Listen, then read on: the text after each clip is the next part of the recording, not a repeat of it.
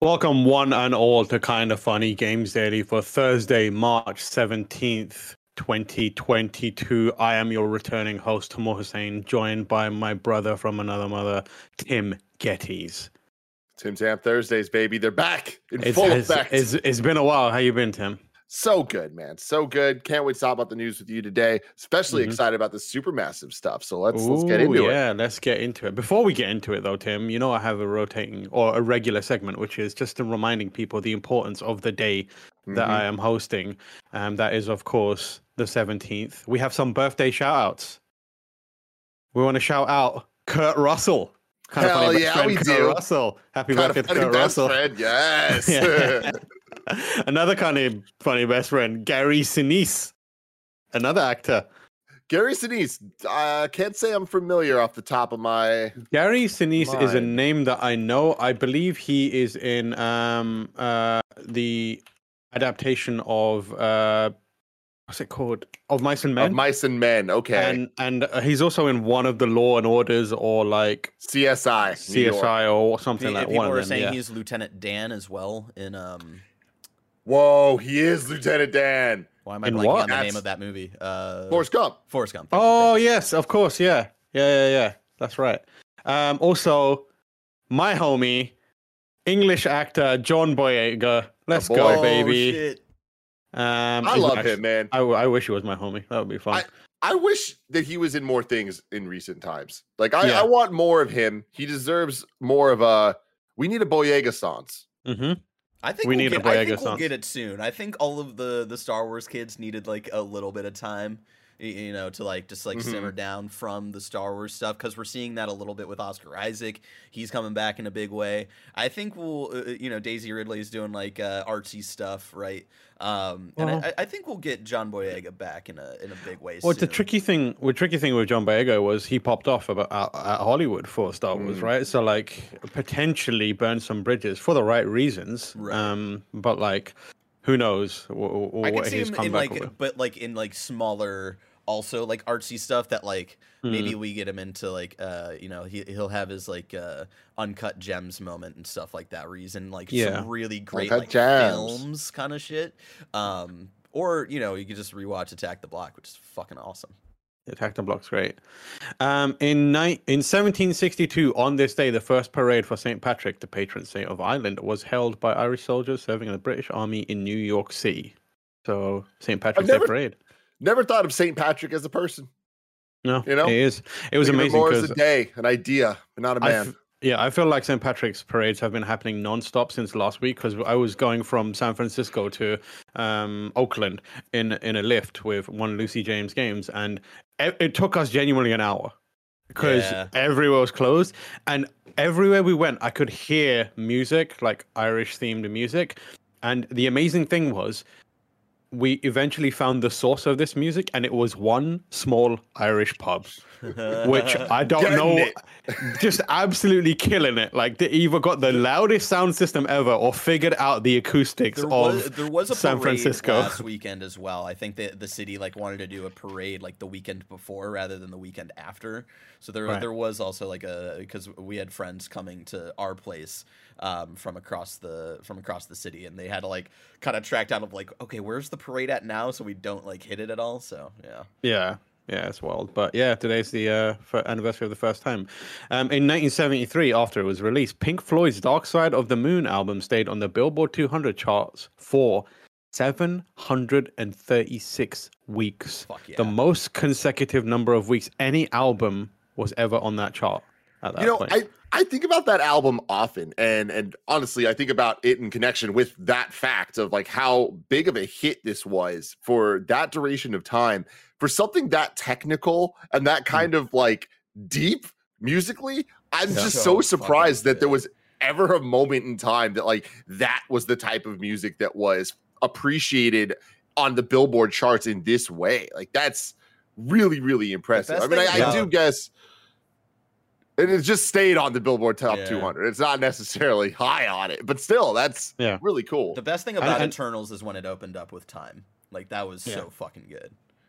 It holds up as well, so you could listen to it today, and it's like great. It's so good. In 2012, sorry, the number one hit on March 17th, 2012, goddamn, was Fun featuring Janelle Monáe. We Are Young. Never heard it. And I'm gonna say it, banger and a half. Like, this is one of those songs that people are gonna be like, I fucking hate it. It's a commercial song. Yeah, it's one of the greatest commercial songs of our generation, man. You can put that thing under an Old Navy commercial. You can put that thing under a WrestleMania commercial, and it's gonna get me just as hyped. I remember I was a junior in high school, and the senior class, who I was like friends with a lot of them because I was in drama club, so there's a lot of like different grades like coming together as friends, and they wanted to use that as their like graduating song. But then of course there's like, you know, the verses about like, you know, like beating people and stuff, and it was like, so I remember they had to like walk down to a very awkward like cut version of that song, which was really weird. I love that. In elementary school, we all had to sing a song to leave. Elementary school's weird, right? Yeah, no, like, we did that shit too, Tim. Yeah, the fifth graders are gonna do this like a performance now, and we got to vote on what the song was, and we all voted for "Bye Bye Bye" by NSYNC because we're like, yeah, we're saying bye, and all the parents are like, the lyrics of this song are not about fifth graders moving on to middle school. We killed it though. We fucking killed it. There's a song by Judena called Safari, which is like, it's got Janelle Monáe as like a featured artist on it. She literally comes in and says like 3 words, just Safari, and like leaves. And it's like incredible. It's really good. Anyways, today's stories include a new game from Until Dawn developer Supermassive, the Halo TV show reviews, the release date for Netflix's Resident Evil series, and GoldenEye potentially making a return, and more, because this is Kind of Funny Games Daily, where each and every weekday at 10 a.m. live right here on twitch.tv/kindoffunnygames, we run you through the nerdy news you need to know about. If you're watching live, you can correct us when we get stuff wrong by going to kindoffunny.com/you're wrong. If you don't want to watch live, you can watch later on youtube.com/kindoffunnygames or roosterteeth.com, or you can listen later on podcast services around the globe by searching for Kind of Funny Games Daily. Remember, you can also use Epic creator code Kind of Funny on all Epic Store and Epic in-game purchases like Rocket League and Fortnite. You may have heard of Fortnite as the game in Elden Ring. You might have seen it mentioned there a few times. And that will help support the channel. Very easy to do. To be part of the show, you can head to patreon.com/kindoffunnygames, where bronze members or above get to write in, and silver members or above get the show ad-free, along with the exclusive daily post show. Housekeeping, I mean, goddamn, one time let it be a bad game of sweeping. A new Kind of Funny Games cast is up right now, and it is the long-awaited Tunic review. Andy and Janet played it, and they're joined by Greg and Blessing to talk about it, and it's great. The game and the podcast. You can check that out on youtube.com/kindoffunnygames and podcast services around the globe. And speaking of Gamescast, review season is... There is an S? Gamescast. Gamescast. Mm-hmm. I guess, yeah. I'm getting semantic satiation from the word Gamescast. Review season is still in overdrive. And next week there will be 2 review Gamecasts dropping. Keep your eyes on the feeds and the fingers on the bell so you can get notified when they go live. There's also 2 new Mario Kart 8 Deluxe DLC drops at some point soon when Nintendo deigns us worthy to have them. So make sure you join us tomorrow right here on twitch.tv/kindoffunnygames after Games Daily to watch Barrett and Tim play the new cups for the very first time. And there's going to be some multiplayer goodness too. And now we've got a shout out. Tim, do you want to give us a shout out? I do. I would love to give a shout out to the homie Raven Simone, aka Bob Dunga. Barrett, if you could bring up this tweet, that'd be super cool.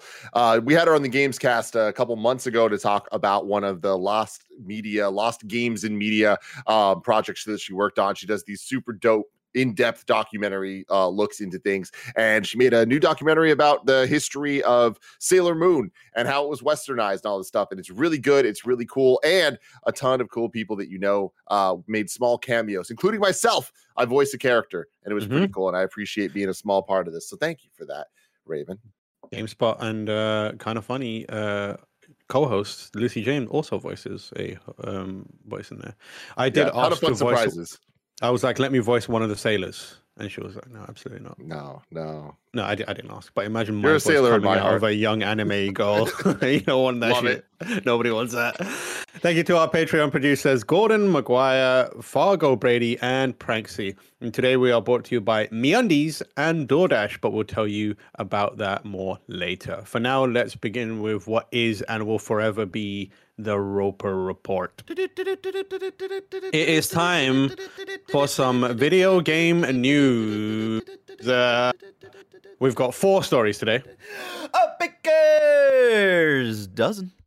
Thank you, CEO Junior Barrett. Until Dawn developer Supermassive has released a new game, and it is announced a new game. It is called The Quarry. 2K and Supermassive Games has announced The Quarry, a new teen horror narrative game where your every choice, big or small, shapes your story and determines who lives to tell the tale, featuring an iconic ensemble cast of Hollywood stars and celebrities, including David Arquette from the Scream franchise. Check out Scream and Review. Perfect timing. Ariel Winter from Modern Family. Hell yeah. Justice Smith from Jurassic World. And Detective Pikachu, let's go. Detective Pikachu. Brenda Song from Dollface. Woo! Love to see that. And Sweet Brenda. Life of Zack and Cody. Yes, Of course. of course. Lance Henriksen from Aliens. There we go. And Lynn Shay from A Nightmare on Elm Street, and more. Ethan Suplee. What? Ethan Suplee is in this. Hold on, Barrett. Can you bring up the link that I put at the top of the doc there? The top of the news story. Tim wants to supplement. I This is amazing. They have a website for the quarry game.2k.com where you can go and it has like little bios kind of each of the characters. If you scroll down a little bit, can you hit the bottom middle guy with the hat? Ethan fucking Suplee, looking like an Adonis. I didn't even recognize. Like, he shows up in the trailer, and I didn't even recognize him. Holy shit! Yeah, man. That's wild. If y'all don't remember who this is the bigger dude from Boy Meets World, like the bully's friends, and he lost all of the weight. I was gonna say he's Earl's brother, and my name is Earl, but he's also the guy who can't see the sailboat in Mallrats as well. Interesting. As the sun sets on the last day of summer camp, the teenage counselors of Hackett's Quarry throw a party to celebrate. No kids, no adults, no rules. Things quickly take a turn for the worse. Hunted by blood-drenched locals and something far more sinister, the teens' party plans unravel into an unpredictable night of horror. Friendly banter and flirtations give way to life-or-death decisions as relationships build or break under the strain of unimaginable choices. Players each of the 9 camp counselors in a thrilling cinematic tale where every choice shapes your unique story from a tangled web of possibilities. Any character can be the star of the show or die before daylight comes. How will your story unfold? This is interesting. So over on GameSpot, Phil Hornshaw did a interview with creative director Will Biles, and he confirms that this is more of a spiritual successor to Until Dawn and an homage to horror movies than anything that they have had before. They've been doing the Dark Pictures anthology since then, and hit and miss on those, but everyone has been waiting for something to hit like I was about to say Elden Ring. Oh my god. Of course you were, Tam. You're a broken man. You will never be fixed again. The ring has you under its control. Even this kid, he's from Righteous Gemstones. He's like this is a cool cast. Tam, right Tam, you're never gonna hear the end of that. Like, I want you to know, like that, like the Elden Ring should have not been on your mind at all at that moment. If there's a pause in my speech or thinking for 1 second, my brain goes Elden Ring. Elden Ring? And I'm just like, oh god, no. Oh, I love it. But it says this is more of a spiritual successor to Until Dawn, and this is a quote from that interview we should check out. But it's also from Will Biles. Says, "I'm a really big horror buff. And a lot of it is just absorbed. I really like a lot of director Sam Raimi stuff, and we've got Ted Raimi in the game. Ted Raimi being Sam Raimi's brother. Dude, that's my thing. Go down second on the there we go. Yeah, there he is. I was looking through this up with Doc Ock and stuff like that in Spider-Man. Yeah. Dude, I was watching or I was looking at the site before we did the show, and I saw the name Ted Raimi, and I was like thinking in my mind, I'm like, I'll make a dumb joke that it's Sam Raimi's brother, and now you just read this, and it is Sam Raimi's brother. Yeah. That is awesome. Yeah. So the quote continues: "There's a little of Evil Dead. There's Friday the 13th, as you can see from the summer camp. There's The Hills Have Eyes. There's a lot of 80s style horror, and we definitely mixed up the eras. So." Whilst it's set in modern era, it's styled around the 80s, and then there's even more retro stuff that goes on with the locals who live near Hackett's Quarry, which is set around the 50s. Really quick, for any developer of the Quarry that might be watching or listening, Ted Raimi's last name is his name is spelled wrong on your website. Yeah, so you hate to see it. 1 out of 10.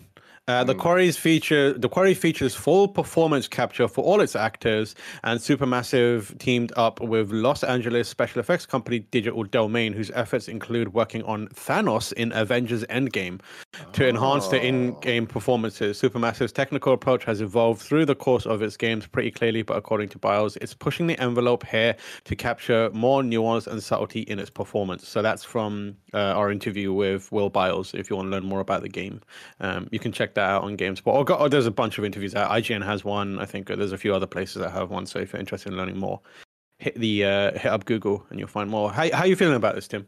You know, I'm pretty excited. It's weird though. It's a hesitant excited because I really, really loved Until Dawn, but I do think it was too long for the ideal experience that type of game is. Like, I think that game works best when it is more of a party environment. When you're getting a group of people together, you're kind of enjoying it as a interactive movie almost, and making the choices together, and, you know, kind of like seeing how the story unfolds. But I think when you're doing that over like a 10-hour thing, that doesn't, I never fully finished an Until Dawn playthrough with like my different groups of friends. I did the thing on the old G, like kind of funny games YouTube stuff that me and Nick did. Like, we played through it all, but I tried maybe 5 or 6 times with different friends, starting it up, be like, yo, y'all are gonna love it. And they did love it, but then it's like, what, are we really gonna commit to multiple weekends coming back and remembering? Like, I just feel like smaller doses are the solution for this. But then we get the Dark Pictures anthology, which was kind of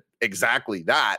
But I feel like the stories that those were telling didn't lend themselves to that kind of group party dynamic that Until Dawn did, with the kind of more teen slasher, you know, kind of 80s 90s movie inspired storytelling. This looks a lot more in line with that, but it does seem like this is going to be a longer game as well. So I don't know, it's kind of a hard balance for sure, because you want to give people their money's worth, but I do think that the greatest demographic to hit is the people that want to share this with their friends, whether it's on the same couch and in a room together, or on things like Twitch and all of that. Yeah, so this game is 7 to 10 hours long, depending on how many characters survive. But they said it's highly replayable, and it supports 7 players with online co-op as well as couch co-op. And they're kind of evolving past the controller system that they introduced in the Dark Pictures games. So it feels like they are kind of thinking along the same lines of what you said there, and trying to create this shorter, more dense experience that you can enjoy with other people. Yeah, I think this is really interesting because I'm like excited for this, because I haven't been particularly enamored with the Dark Pictures stuff. It's felt a bit like everyone wants Until Dawn again, and they're finally giving us what seems like an Until Dawn game. And it feels like also that this has been in the works for a really long time, which means they have obviously taken learnings from the stuff that has been going on with Dark Pictures. Dark Pictures has had some highs, but also quite a few like lows and boring moments. So I'm excited to see them take all the learnings from the last few years and put it into something that people really, really are excited for and really wanted. I think there was a little more trepidation around some of the Dark Pictures themes and like aesthetics, and, you know, people weren't as sold on it. People just desperately wanted another like teen horror flick thing. And we're finally getting it. And with a great cast. I mean, like, this is so fun. I feel like we have like the kind of iconic horror tropey people like David Arquette, but then also getting people like Brenda Song, which is fun because we got Ashley Tisdale in the last Dark Pictures anthology. So close to getting a reunion there. But the Thanos tech is interesting because watching the trailer, you can definitely see it, right? Like, Thanos is one of the more impressive examples of CG that we've seen kind of in facial animation in history. So kind of applying that tech to this is really cool. However, it does create a very, very weird kind of unnerving look where it's like that is but isn't David Arquette, you know? It's that uncanny valley, but like kind of a new generation of it in a way. Yeah. Although Justin Smith, that looked just like him. That was great. Yeah, it does. I hope it's cheesy. That's what I want. I want it to be like super, super corny because the problem with some of the Dark Picture stuff was like they tried to make it like genuinely good writing and it kind of missed the mark for me a lot of times. So I'm hoping that they like lean into the idea of it being like very, very cheesy, and they've got to be right. Like if they're citing all those kind of horror movies as their inspiration, they've got to be looking at it and being like, yeah, we got to make this hokey as hell. But yeah, exciting times. Mm-hmm. Next story: Halo TV show reviews have started to hit the internet. So the first 2 episodes of the show have been sent out to various people. We reviewed it at GameSpot. And in our review, Chris Hayner said Halo is a show that shouldn't work in the grand scheme of things. After over 7 years of development, including showrunner, director, and network changes, it's actually surprising that it exists at all. Thankfully, it does, though. What the team behind the show has created is an interesting new way of exploring the Halo franchise. It stands on its own, away from the games, but it's only stronger for it. Now you can have 2 completely different and well-imagined Halo experiences to immerse yourself in, which is a pretty great thing. So our review, I think, skews on the more positive side. The Hollywood Reporter's Daniel Feinberg said creators Kyle Klein and Stephen Kane have adapted Halo in a way that basically renders it with the emphasis on basic. It's a clone of The Mandalorian or Sweet Tooth or The Road or Lone Wolf and Cub. Boasts no technological innovations to speak of, a few performances to offer meaningful grounding, and only limited action thrills. Halo is aggressively forgettable, which is at least several steps up from bad. And then IGN's Jesse Shedeen, apologies if I mispronounced that. Given how integral the massive battles between humanity and the Covenant are to the appeal of the Halo franchise, the lackluster action in the Halo premiere is cause for concern. However, the series gets enough right in this first outing to make up for that shortcoming. As much as the premiere focuses on capturing the iconic weapons and technology from the games, it also shows a willingness to move its story in dramatically different directions. This is hardly a one-to-one adaptation of the games, and that's really the show's biggest selling point right now. And then finally, Collider's Chase Hutchinson says, just as Master Chief is only able to scratch the surface of what happened to him, the show feels like it's only able to uncover the vastness only beginning to uncover the vastness of its world. What we see is intriguing and demonstrates how there is a lot of potential for Halo adaptations to thrive where many other forgotten attempts have failed. It mostly succeeds in this regard, with the relationship between Quan and John proving to be the show's saving grace. They offer a hopeful glimpse at a future. They both help each other face off against a universe that is dead set on using them for their own means. Even when everything else around them struggles to come together, they remain the glue that holds it all into place. So, some mixed reviews for Halo. Again, this is based on 2 episodes, and I did speak to Chris, who wrote our review, and he said the first one's second one is much better, and he was like excited to see more. So, what do you take? What's your take on those reviews? And also, are you excited for it? Are you going to watch it? Is it something you're up for? I got sent a screener for just the first episode, but I haven't watched it yet because I'm trying to get more because I want to do a review next week with Mike and Andy of the first episode, just as the bigger Halo people on the team. But I'm not excited for it, but I am excited that it exists, and I'm excited about some of the choices that they're making with it. I think the Paramount Plus situation makes it a little bit even lesser of a must-watch kind of thing from the get-go, unless it was something truly special that it doesn't kind of seem to be based on the first 2 episodes. Like it getting a 7, like who was it here? Daniel from Hollywood Reporter saying that at least it's several steps up from bad. It's like, yeah, I think that's kind of where we've been at for a while now when it comes to video game movies and TV properties. Like we're out of that phase of them just being the absolute worst things in the world. And I bite my tongue on that because I know we do have a story coming up that I'm about to go off on. But I feel like we're at a point where you can adapt game stories or characters or whatever in ways that don't necessarily need to be one-to-one or are one-to-one, but if that makes sense for the genre and the characters, and it can be okay to good. And I feel like we're just waiting for those like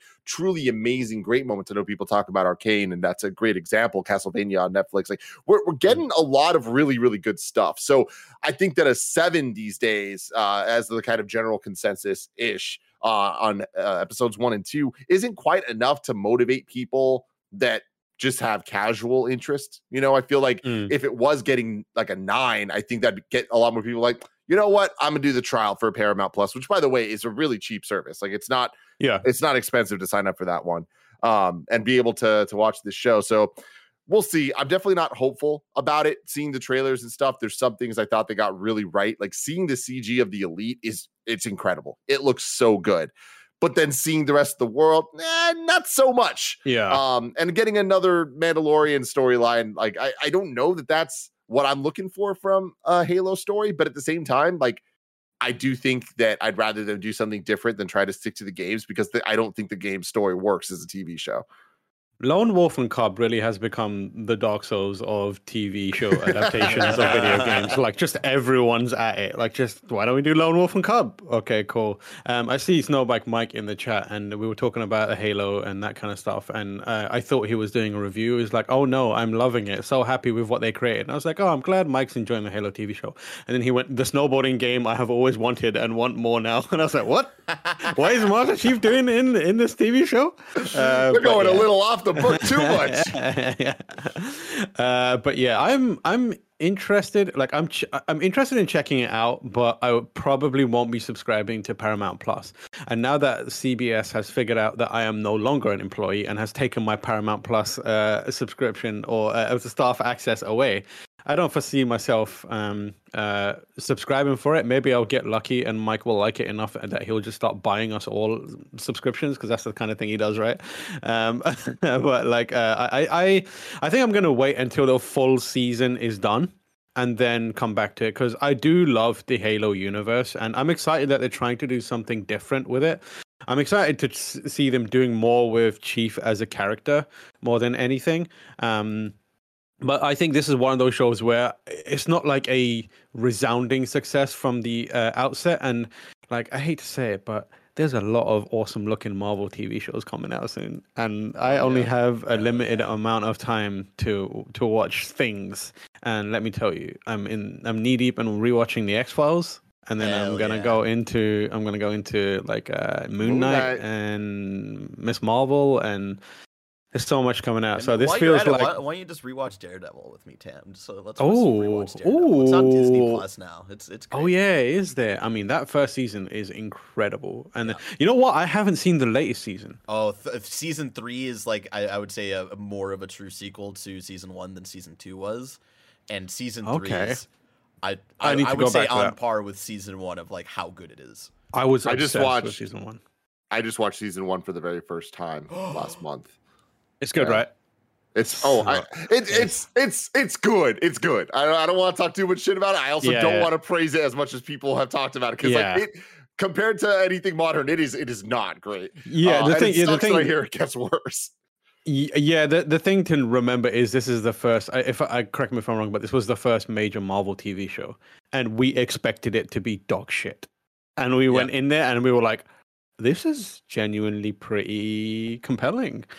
Over time, like the MCU has like rapidly increased in quality to the point where the best that they had done back then is kind of like mediocre these days. Yeah, I think Agents of S.H.I.E.L.D. had come before Daredevil, and it was like kind of a paint by numbers, weekly kind of TV show. And so Daredevil being the first thing to come after that, it was like, oh, this is starting to get closer to the quality of like that we know of like MCU Agents and stuff like of S.H.I.E.L.D. Yeah, also now on Disney Plus. You can watch all 7 seasons of that show. I remember watching, and there's a scene which made me stop watching, and it was the scene. There's a scene where like the main character, what's her name, Sky?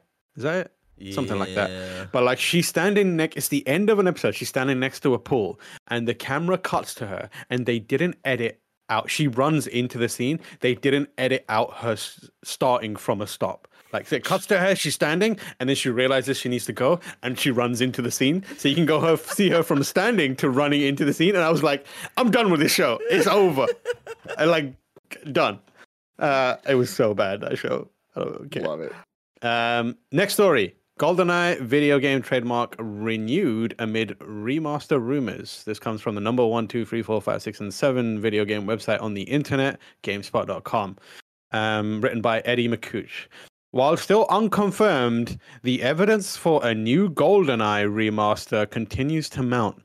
VGC discovered, shout out to VGC, that the GoldenEye trademark covering downloadable electronic game software was granted its second extension just this week. This alone does not necessarily mean anything, and trademarks are filed and extended by companies regularly, even when there are no plans to release a product. That may also be true here. But the GoldenEye trademark renewal for software specifically is intriguing, given that a HD remaster of the classic N64 game GoldenEye has been rumored for some time.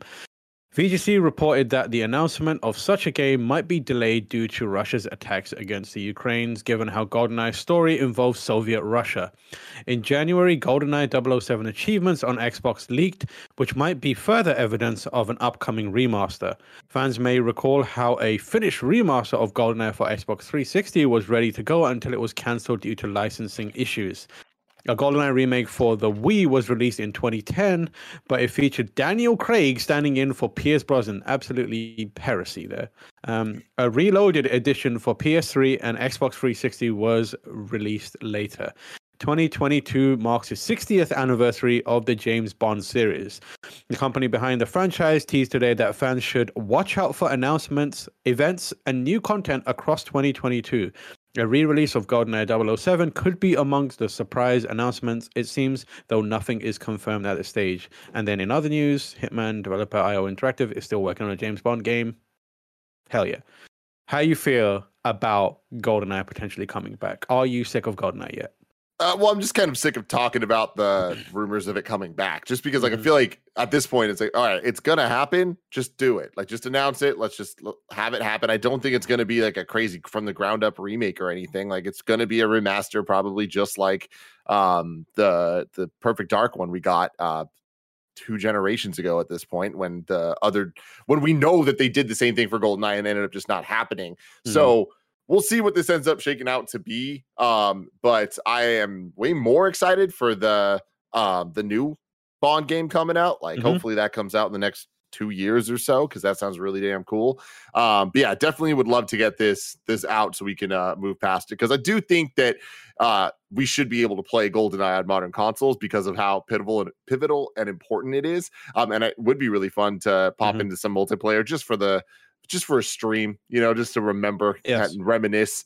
Having said that, it's not going to hold up, and it's not what it used to be. Yeah. So for the sake of preservation, great. I'm just going to say this separately, aside. Please be seating if you are very, very liable to be shocked and tilted by people saying true facts. That game sucks today, okay?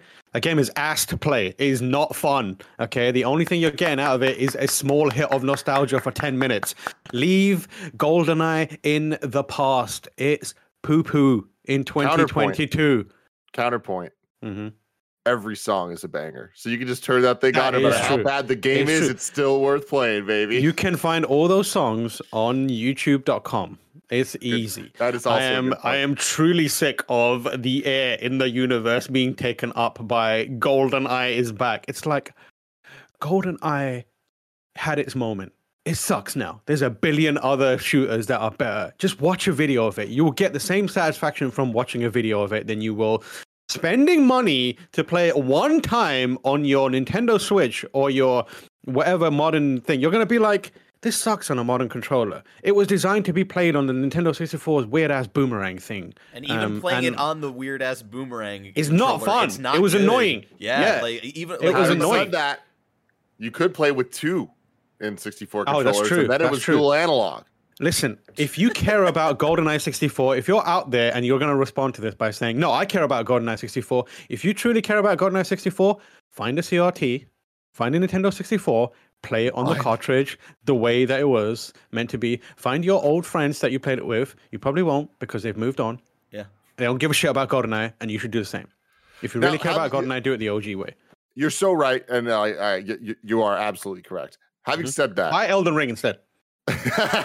James Bond games, I really wish that we could recapture the magic of that type of multiplayer in a modern time where it's like way smaller arena style maps, but it is about the proximity mines and the gadgets and the fun of it all without going too overbearing with loadouts and all that stuff. But I just don't know if that works. Like, I can't even think of a price point. I can't even think of content that would make that worthwhile. But not just GoldenEye, like the memories I have of Nightfire on the PS2. Oh my God. Like, it was just so much fun. That like time splitters type of first person shooters gameplay.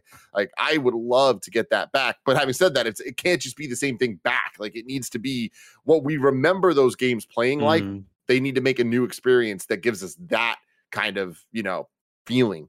Yeah, and to be clear, I think I had some of the most fun times in my life playing GoldenEye. I truly loved it. And there was like a kind of like remake project, a fan made one called GoldenEye Reloaded for a while, which was based on the Source engine. Counter-Strike Source, right? Yeah. And they like redid the music and everything. And I was like, I played a bunch of that as well. But yeah, I'm excited to leave GoldenEye, this specific version, in the past, and I am super excited for IO's GoldenEye project because they've been knocking it out of the park with Hitman, and if anyone can do a good GoldenEye game or a good Bond game, it's them.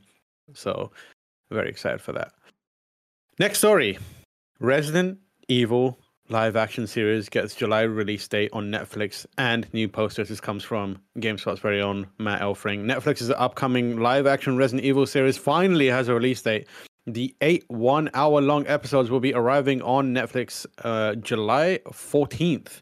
Additionally, teaser posters for the upcoming show were released, and fans of the video games will catch the very obvious references to Umbrella Corporation and the T-Virus, the virus that turns people into zombies and monstrosities. The official synopsis reads, year 2036.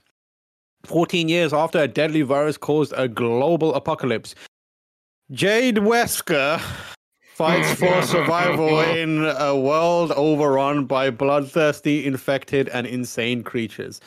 In this absolute carnage, Jade Wesker is haunted by her past in New Raccoon City by her father's chilling connections to the Umbrella Corporation. City.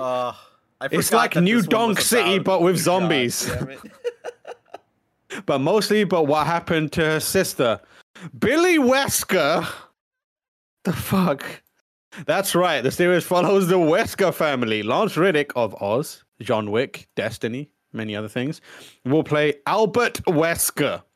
While other character names haven't been revealed as of this writing, the show also stars Ella Balinska from Charlie's Angels, Tamara Smart from Are You Afraid of the Dark, Sienna Agudong from Fast 9, The Fast Saga, Adeline Rudolph from Riverdale, and Paula Nunez from Bad Boys for Life. Andrew Dabb from Supernatural will serve as the showrunner. I do love Supernatural, but still. Jade Wesker, executive producer and writer. Mary Lee Sutton from Tell Me a Story, will write and executive produce alongside him. The Netflix live-action series wasn't the only live-action Resident Evil project in production. In the fall of 2021, a new film franchise launched for Resident Evil Welcome to Raccoon City, which, as we know, went swimmingly. Oh, wait, no. It was booty. The film led many to believe it would be more faithful to the first two games in the series. The movie only made $38 million globally, but it launched in the midst of a pandemic. Over on Metacritic, the film scored a 44 from 21 critics, so it's not very liked. I saw that movie in theaters. Resident Evil Welcome to Raccoon City. It was the promise of what gamers wanted. It's just, we're going to adapt it and we're going to just do it. We're going to do the games as a movie. And they did that with the costumes that look just like the games and the puzzles from the games and the choices you have to make from the games, all shoved into one movie. Now, where did they go wrong besides doing exactly what I just said? They decided to also not just adapt one of the games, to adapt elements of 3 of the games and mash them all together in a way that made absolutely no sense. It was an atrocity. It was so fun to watch because there was one actor in the movie, and I'm not going to say which one because I don't want to show that much disrespect, but there is one actor that cares more more about acting in that movie than I've seen any actor ever care about acting in any feature film of all time. And he's just committed so hard. And it was sad because the movie didn't commit to him. You know, it did not give him his due, and it was a disaster. The entire thing was a damn disaster. Now, pairing that with this, cool. Let's go even more off the wall, off books. This is a far-fledged future that obviously isn't a future of the games or movies or anything that we've had before of Resident Evil. None of this looks great. Barrett, please bring that picture up again. Remember when they like teased of like the cast reveal and all it was this image in that one like Netflix like stream or whatever, and it was so weird. And so now we have context, right? Now, okay, cool. Let's look at this picture. What does it scream? Resident Evil. Oh, of course, right? Of course, we have the Wesker family. We have Billy Wesker, and we have Jade Wesker. What the fuck is this, guys? What is this? Like, also, why is it a show? At least if it was a movie, it could be like, hey, here's 2 hours of dog shit. Now it's like, oh, man. And again, I haven't seen this. There's a chance that it's good. That's a lie. There's no chance. I'm over. What do you have to say about this, Tam? Jade Wesker is what I'm thinking. Jade Yes. Wesker. Yes. Like, how do you mystify the mysterious and conniving Albert Wesker? You give him a fucking The Simpsons family like of kids. Like, why? The thing I don't understand is what kind of. I would love to see the contract that Capcom signed, where they just seem to allow any Tom, Dick, and Harry to come along and just tear their Resident Evil franchise apart, as like the developers are like doing a pretty amazing job of like making great games and like revitalizing it in a lot of ways. You know, we had the RE2 remake. I would say one of the best games in a long time. RE like 7 and 8 have been pretty amazing. They're doing genuine good. I mean, they're doing some weird shit as well, like fucking that weird multiplayer game. But like for the most part, a lot of good things happening in the Resident Evil franchise, which is being leveraged for like garbage. Like, I don't understand. What is this strategy? I really don't get it. It makes no sense to me. And I feel like some Hollywood executives got some real dirt on someone at Capcom to be like, we're going to shit on your Resident Evil franchise repeatedly from a number of different angles, and there's nothing that you can do about it. It's just like, holy shit, man. Just tighten up shop. Like CG movies that are bad, fucking live action movies that are bad, TV shows that are bad, just every bad opportunity to like kick Resident Evil in the dick while it's like trying its best, they're doing it. I mean, I will say that the Welcome to Raccoon City movie, I'm pretty sure is now like hopefully free on some streaming service. But if you have even like an hour, if you have 20 minutes just to turn it on, just to see what it legitimately is the opening live action scenes from the first game just turned into a movie. So it's like there is very few things more faithful than what they did. It just wasn't good to begin with, and it definitely is not good in movie form. And I am willing to bet it will not be good in TV series form on Netflix with Lance Reddick as Wesker. Yeah, what is that version of Wesker all about? Like, I don't understand it. I want to see like Lance Reddick as Albert Wesker telling his kids to go to their room and stuff like that. It's just, I don't understand. But it's just very, very strange. But let's move on. Remember, folks, you can go to patreon.com/kindoffunnygames where you can get the show ad free. And speaking of ads, here's a word from our sponsors. Shout out to DoorDash. Sometimes pulling into your driveway after a trip to the grocery store only to realize you forgot one key ingredient for dinner kind of feels like the end of the world. But with DoorDash, you can get the groceries and household essentials you need or a backup meal from your favorite local restaurant delivered in under an hour. Desperately craving a late night snack or just want to stock up for the week with DoorDash? Get it all in one app. We've been using DoorDash forever. You hear us on the Kind of Funny podcast always talking about the different taquerias we're ordering from, the different burger places we're ordering from. We are super happy and we love to just get the food delivered right to us. For a limited time, you guys can get 25% off and 0 delivery fees on your first order of $15 or more when you download the DoorDash app and enter code KINDAFUNNY. That's 25% off up to a $10 value and 0 delivery fees on your first order when you download the DoorDash app in the App Store and enter code KINDAFUNNY. Don't forget, that's code KINDAFUNNY for 25% off your first order with DoorDash. Subject to change. Terms apply.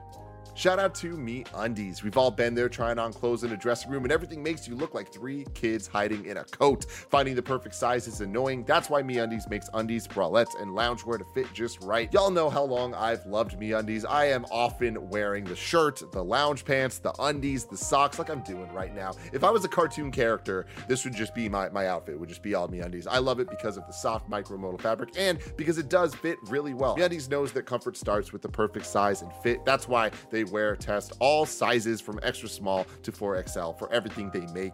They've got different cuts for different butts and everything from bold colors to fun adventurous prints, so the world can be a comfier place for every booty. MeUndies promises if you're not comfortable with any product for any reason, you can return your order for a full refund within 45 days. MeUndies has a great offer for y'all. For any first-time purchasers, you can get 15% off and free shipping right to your door. To get 50% off your first order, free shipping, and 100% satisfaction guarantee, go to MeUndies.com/kindafunny. That's MeUndies.com/kindafunny. Tim, it's going to be a few months until we get the hot new Resident Evil TV show, but where would I go to get the official list of upcoming software across each and every platform as listed by the Kind of Funny Games Daily Show? Oh wait, no, I fucked that up completely. You would go to I was like, wait, no, I'm the host, not the co-host. You know where to go. Yeah, I was like, fuck, wait, no, I'm supposed to not be saying that. That's Tim's thing. Listen, Tim, where would I go if I wanted to buy Elden Ring? The official list of upcoming software across each and every platform is listed by the Kind of Funny Games Daily Show host each and every weekday. Thank you very much. Yeah. I'm telling you, every moment in between a thought, Elden Ring appears. Sometimes I worry it won't go away. Like it's just gonna be there forever, and I love it. But here we are. Out today we have Dark Deity for Switch, Shredders, which you'll be able to see very soon on Kind of Funny, for Xbox Series X and S and PC. Persona 4 Arena Ultimax for PS4, Switch, PC, good game. Galgun Double Piece for Switch. Monster Energy Supercross 5 for PS5, 4, Xbox X, S, Xbox One. They got 5 of those games, baby. Anno Mutationum. Wow. PS5, PS4, PC. Curious Expedition 2, PS4, Xbox One. WRC 10 for Switch. Onde for PC. I don't know what that means. This means Warp for PC. New dates. Chinatown Detective Agency is coming April 7th, and Sniper Elite 5 is coming on May 26, 2022. A few deals of the day. Streets of Rage 4 is $14.99 on the US eShop, and today is also the last day to get the bundle for Ukraine for $10 on itch.io. That includes almost 1,000 items and games, a lot of games in there, and it's all DRM free, and obviously you get to support a good cause. Reader Mail, I looked at Reader Mail earlier, and there was nothing in there, and it doesn't look like there is anything in there again. People are just not interested in sending email to reader email to me when I'm here. Upsetting scenes. What have I done to you? What have I done to you, huh? And there's no squad up either. Let's check out You're Wrong. I don't think there's going to be anything in there. Oh, there's one thing in there. Timmy Buddy says, welcome to Raccoon City is not on any streaming service. You have to pay $5.99 to rent it or $19.99 to buy digitally. And I can for sure say it is not worth either of those prices for that film. No. No. Do not do that. No. Just wait until it goes for free. Or like if you see someone watching it as you pass by their house, just peek through the window. Actually, no, don't do that. That will get you in trouble. Yeah, don't do that. Nope. Tim, I've done it again. I've finished the show with 10 minutes to spare. You know what that means? Now we get to goof off. Now we get to hang out. Mm-hmm. How are you getting on with video games? This is what I want to know. Pretty well.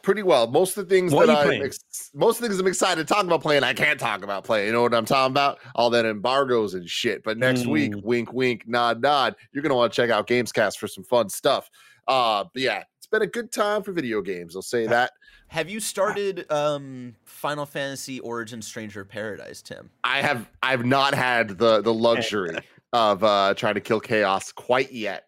But I'm very excited for that. But that is also one of those games that I have a feeling I'm going to drop off of quickly, because as amusing as it is, I don't think the gameplay is gonna hook me enough. But I can't wait to watch the streams of people playing and like the disastrously bad dialogue, which again is so awesome. I feel like that is the best part of the I've charm got of it downloaded because, and this is like rare for me to like really like try out like especially like a Final Fantasy like spin-off game almost, right?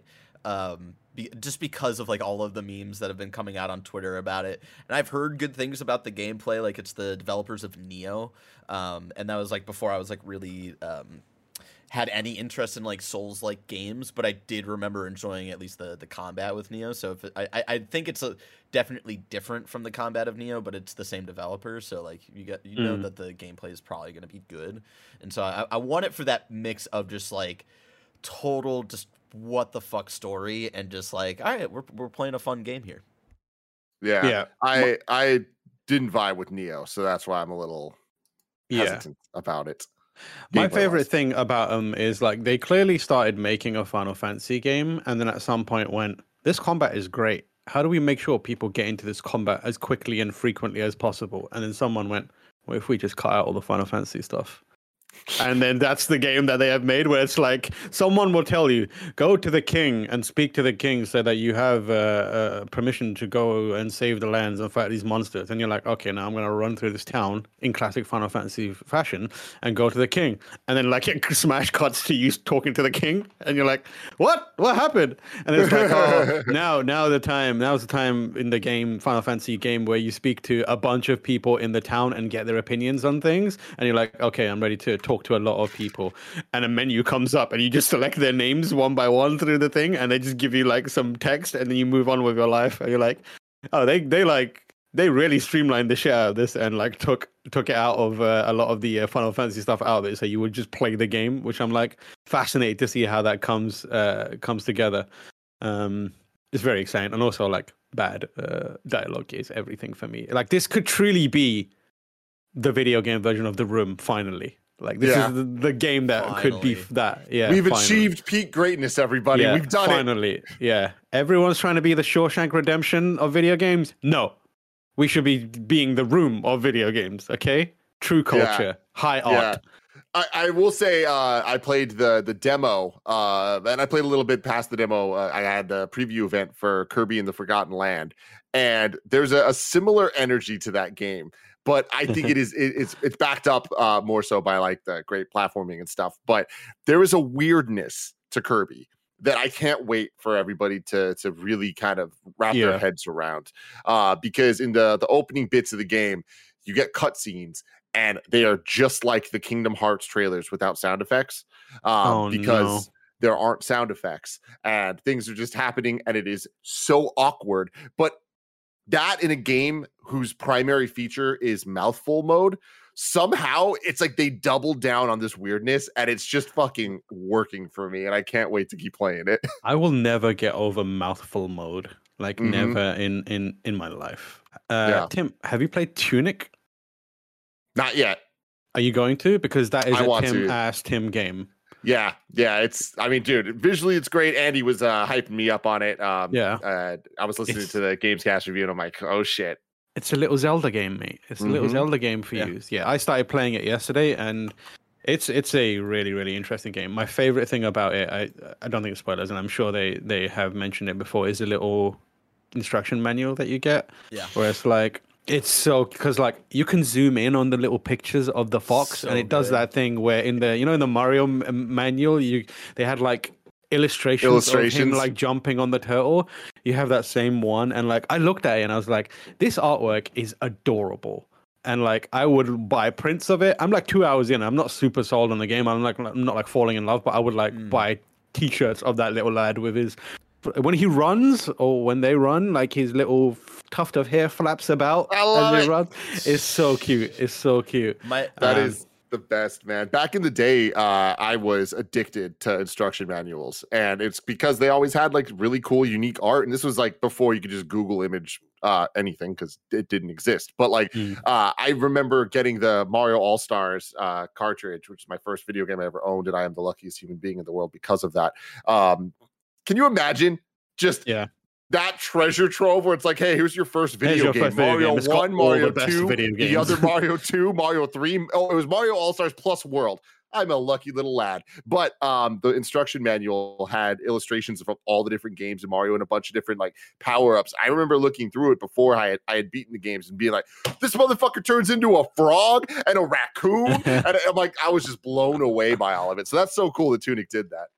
Yeah, I'm excited to dig more into it once have you gotten to a boss fight yet, Tam? So I fought the first boss. Okay.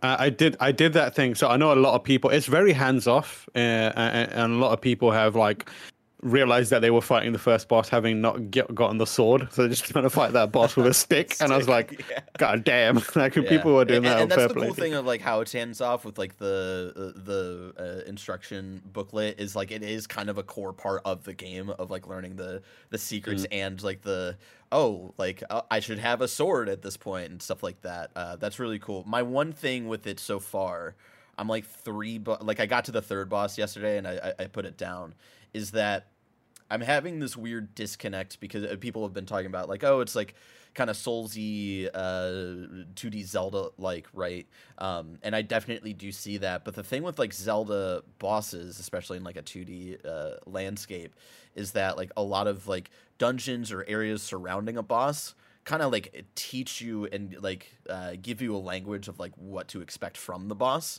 And I don't see that a lot here, and that's like the weird disconnect I'm having with it so far, where it's like when I get to a boss, I'm like, oh, these are aspects of it that like these are aspects that I learned from like the last hour or so. Like I think that's where people are coming at with like the kind of Soulsy experience, where it's like, oh, you got to like learn this boss when you get to it and not in the buildup. And like as a kind of Zelda inspired game, that's kind of like, I don't know how I feel about that. I think the bosses in and of themselves are like really fun. Like I got through the first couple on like first tries and they were like really dope in and of itself in like an isolated instance. But like that's got to sit with me a little bit of like, do I think these two design ideas clash too much? But that's my only gripe so far. It's a really beautiful and really charming game. And again, I love that instruction booklet. Yeah, I'm excited to dig into more of it, and I'm sure Tim, you'll enjoy it. Some more. Mm-hmm. What did you say? I just said your name. Okay, I'm gonna dig into it tomorrow, and I'm gonna dig into it tomorrow. Yeah, there you go. Tomorrow's hosts are Greg and Bless. And if you're watching live on Twitch right now, after this, we will be playing Shredders. It's a snowboarding game. The devs are going to be involved, and there's going to be one snow bicycle, shredding the gnaw, as he says. I hope he tells some of his stories about snowboarding or like doing weird winter sports, because it's always funny to me. Yep. If you want to catch that stream later, you can subscribe to youtube.com/kindoffunnyplays. Head over there, hit the subscribe button, hit the bell button. I don't know, do all the something stuff. Do something over there. Just click various things and see what happens. Remember, this has been Kind of Funny Games Daily, each and every weekday, live right here on twitch.tv/kindoffunnygames. We run you through all the most important nerdy news you need to know about to feel good about yourself and your hobbies, you know? We have a Patreon post show for those that are subbed at the silver level of patreon.com/kindoffunnygames. If you're not, go over there and sub. Do some shit. Pretty easy. If you can, do it. Stick around for that. Otherwise, until next time, laugh and grow fat.